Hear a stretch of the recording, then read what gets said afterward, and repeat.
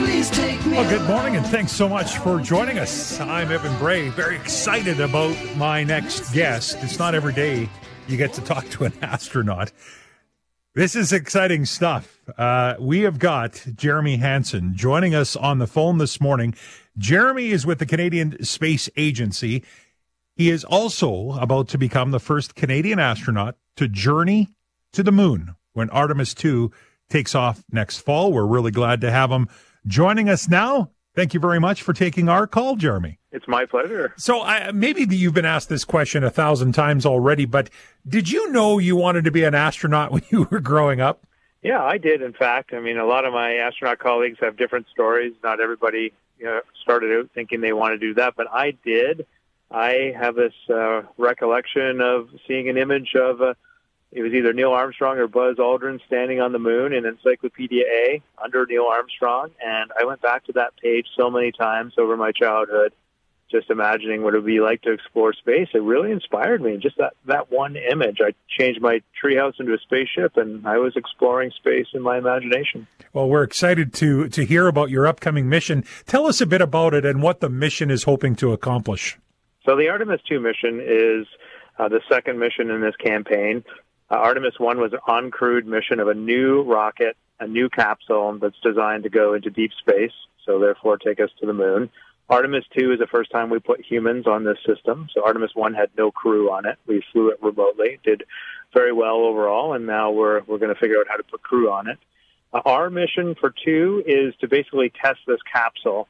And we won't land on the moon. We won't have a lunar lander. It's not built yet. So our job is to do all the test flying of this vehicle for the first time. We'll orbit the Earth for about a day, giving us a chance to check things out, make sure the systems do everything they're supposed to do, that they can keep us alive for the next 8 days. And then if that goes well, then we'll do our translunar injection, which means we'll burn our engines to head out to the moon, accelerate and fly around the moon and come back. And that'll take about another 8 days. And then we'll splash down the Pacific Ocean. During that time, we'll do a bunch of tests flying the capsule, exercise, stressing the CO2 removal systems, just a long list of things, I guess 8 days worth of work that we'll be doing out there to try and figure all that stuff out. And then ultimately, Artemis will take humans back to the moon on the future Artemis missions, and eventually we've got our eyes set on Mars. Wow. Jeremy Hansen is my guest today, astronaut with the Canadian Space Agency. What has training been like for this, and how long have you been training for this specific mission? Yeah, we started training in earnest probably June of last year. It's very diverse training, and sometimes training is not the right word because we're developing. We're sort of co-developing things with a team of experts on individual systems. So you could imagine we sit in a simulator, and we're able to go through procedures, simulate what we would do with certain failures, et cetera, or even just how to operate the systems nominally. So we spent a lot of time with that control team, the mission control team, figuring those things out. We have a test coming up where we're going to go out to the Pacific Ocean and put a capsule out there. We'll get in it. We'll be bobbing around the Pacific, and then the U.S. Navy will come and retrieve us just like they will after the real mission. So we'll do a full dress rehearsal for that. We've already done a full dress rehearsal for launch day where we go out to Florida, to the Kennedy Space Center as if we're in quarantine, sleep there, wake up, have our briefing, our breakfast, and then go out to the rocket and how that all gets orchestrated. And then, we even simulate a day that we don't launch and we have to scrub, and then we have to reverse all that and get back into quarantine. So these are the kinds of things we do along the way. What's been the hardest part of the process so far for you? Is there one part that you find more challenging than the rest? No, not so much like a specific part. I'd say the real challenge is just the volume of things and the amount of work that you could do and the amount of outreach you could do as well. You and I speaking like this, there's a lot of potential to do lots of great things and enable the team to make an even bigger contribution. And so it's just a matter of prioritizing. I think it feels just like regular life from that point of view. There's always more that you could do than you actually have time to. So that's probably the biggest challenge. I'm fortunate that I have an extraordinary team of people around me. I mean, I use that term a lot, but I do not take it lightly. I knew full well I could not do this without that team. Extraordinary people at the Canadian Space Agency, at NASA, with our other international partners. And just everybody chipping in to make it happen. It's really impressive to watch, actually. Jeremy Hansen, my guest, an astronaut with the Canadian Space Agency and becoming the first Canadian astronaut to journey to the moon.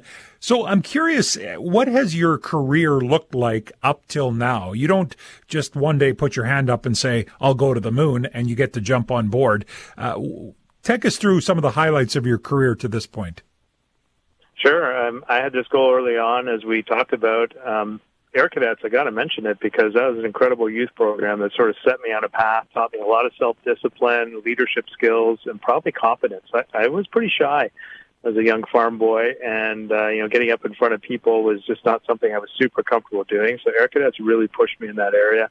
I joined the Royal Canadian Air Force, became a fighter pilot. I'm still an active duty member of the Air Force, and the Air Force is celebrating its 100th anniversary this April 1st, which is pretty extraordinary. So I'm a proud member of the Canadian Forces still today. And then in 2008, the Canadian Space Agency simply announced they were looking to hire astronauts, and I applied. And there were lots of people applied, and you go through a process. You definitely have to show up with the right skill sets, but truly when it comes down to it, you need a little luck on your side, because if Canada needed 1,000 astronauts, they could find them, I guarantee you. And so you need a little bit of luck as well. And then I moved down to Johnson Space Center here in Houston, Texas, where I'm speaking to you from today. And you train. You just do your basic training as an astronaut. That takes about 2 years. And then after that, you're just waiting for an opportunity for you to fly in space. And so during that time, you're just part of that team I was talking about. I worked in mission control. I developed spacewalks. I did some expeditionary training where I lived under the ocean for a week, for example. I mean, lots of extraordinary opportunities working in the space program along the way. And then now it's simply my turn to fly in space. It's outstanding. We're super excited for you. I know you've done lots of talks with school age children and different students in Canada. What's a message that you give them if you're looking at someone who is looking up at you the same way you looked at that picture of Buzz Aldrin in the encyclopedia? What would you give them for a message to inspire them to maybe pursue this career? Pretty simple for me when I look back on it. It's always simple looking backwards, but it's just knowing what you want to do. And so for me, I had a goal. I knew what I was interested in. And then what I share with youth is the most important thing you have to do is share that goal with other people, because you don't do anything of significance in your life by yourself. And when I look back, I realized it was a lot of other people who sort of shaped the path for me because they knew what I was trying to do, and they were able to help me in ways that I would never have imagined. And so set goals, share them with other people, and then you'd be amazed at what you can accomplish. And the other thing I share with youth, but all Canadians really, is that's just so important for us as a human race, is setting these big goals. That's why I'm so proud of the space program, because we set really big goals. And then what you see is, because everybody's kind of focused by this goal, people come out of the woodwork and they bring their extraordinary gifts to accomplish the seemingly impossible. And I know that sounds like quite a statement, but it is true. And I've seen it time and time again. Things that we originally think we're not sure can actually be done, I see them get accomplished by these teams focused by big goals. And so as a human race, we got big challenges right now, but if we continue to set big goals, and they're creative goals where we can bring people together to solve them, create these solutions, I think we can accomplish and tackle these big problems. I'm sure it's a question that you've had before, Jeremy, and certainly I'm guessing your family gets the question as well, but do you have any nerves? Yeah, for sure. I mean, I'm a regular human. I get scared like everybody else, and I'm well aware that there's risk involved in the mission. In fact, we talk a lot about the risks. I mean, that's how we mitigate them, is trying to dream up like all the ways we could lose the crew on a mission like this. And how are we going to mitigate them if we run into them? And so we're trying to dream up all the possible ways we could lose the crew in space, and then come up with a plan on how we'll overcome them. But you also, actually, I should say, it gives you a lot of confidence that as a team we will be able to overcome those challenges. And so I'm very optimistic and confident that we'll survive the mission. But you have to be realistic too. Whenever you accept risks, and we will accept some risks, they can stack up in ways that can end up with a loss of crew. It's just a reality of space exploration, and that will be a little scary to think about. And I don't lose any sleep about it now. But I've often I've realized in the days leading up to launch, and when I'm saying goodbye to the family, I'll definitely be thinking about these things. Am I saying goodbye for the last time, and have I taken care of everything I needed to do just in case I don't come back? And yeah, that'll be a little bit stressful and scary. But the other thing I've learned through operations and working in the military is that when it comes down to showtime, that sort of fades in the background. You just sort of compartmentalize it, and you just get down to work. And I'm not worried at all about being scared on the day of launch. Astronaut Jeremy Hansen, my last question, and maybe it's even too premature to ask, but you're a young guy. You're going to be going to the moon before you're even 50. Anything else on your bucket list? It really comes down to what I said before. I travel across Canada with this job. It's really a unique opportunity that I have with this job. I meet our industry, I meet our academia, and I just see the extraordinary things Canada's already doing, but I also see a lot of untapped potential. And I don't know what my path will be after this mission, but what I do know is I see a lot of opportunity for Canada, specifically in space. And here's just a couple of reasons why. One, as a global market, we expect the space economy to triple over the next 15 years. It's a pretty extraordinary opportunity when something will triple.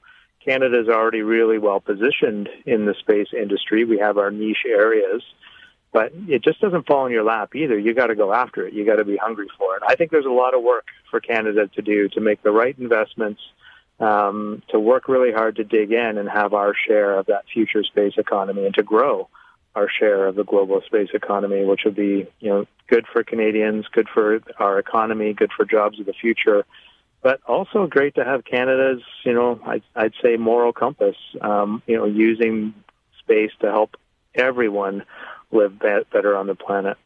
And the other reason to, use space and invest in space is often when you create a space solution for a terrestrial problem, which is what we do, you don't create a regional solution, you create a global solution, an exportable solution, but something that can affect every single human on the planet. And I just love when I look at the potential and the ideas that people have. I just want to help them achieve them.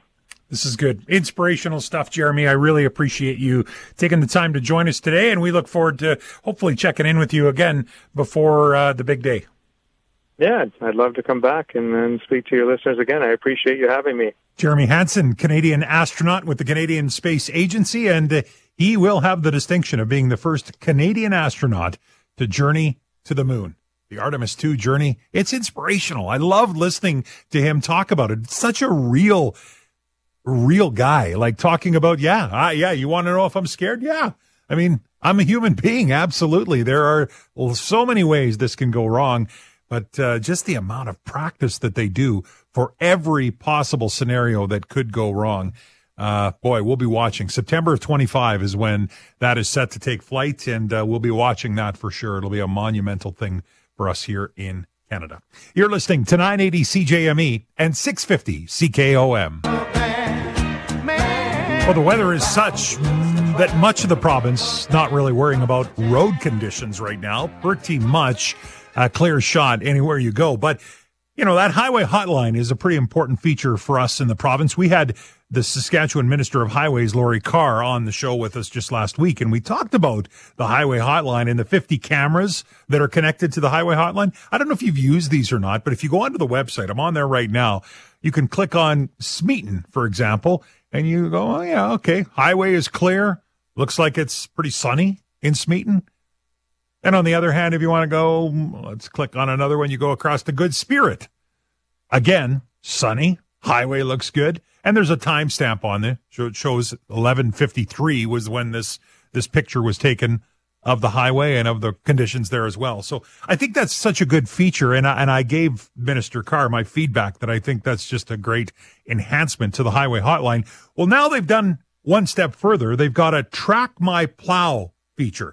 It's a pilot project that allows you to go on and see the path of the ministry's snow plows as they do snow and ice control on Saskatchewan's highways. So if you think about that, the province has got about 300 snow plows, and 90% of them are going to be equipped with this tracking technology. So you'll be able to not only see what the road conditions are like, but you'll have a good idea of where the plows are, where they're headed.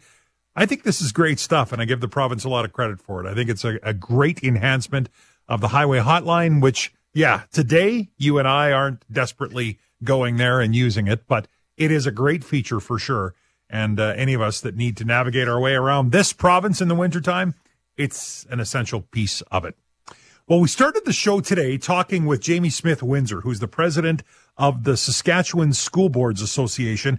This was a big interview because we hadn't heard from them yet. We've been talking education and some of the challenges that we see in the province for quite some time. If you didn't get a chance to hear it, I want to revisit that interview. It was a great interview this morning. We're going to revisit that coming up just after 12.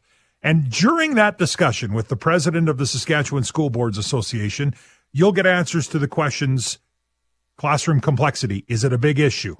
Should it be inside the teacher's contract? Does the province fund education properly? Do boards need more control of the money and how it's spent? And how do you maintain positive relationships with the province and teachers during a very challenging labor dispute like we're seeing here?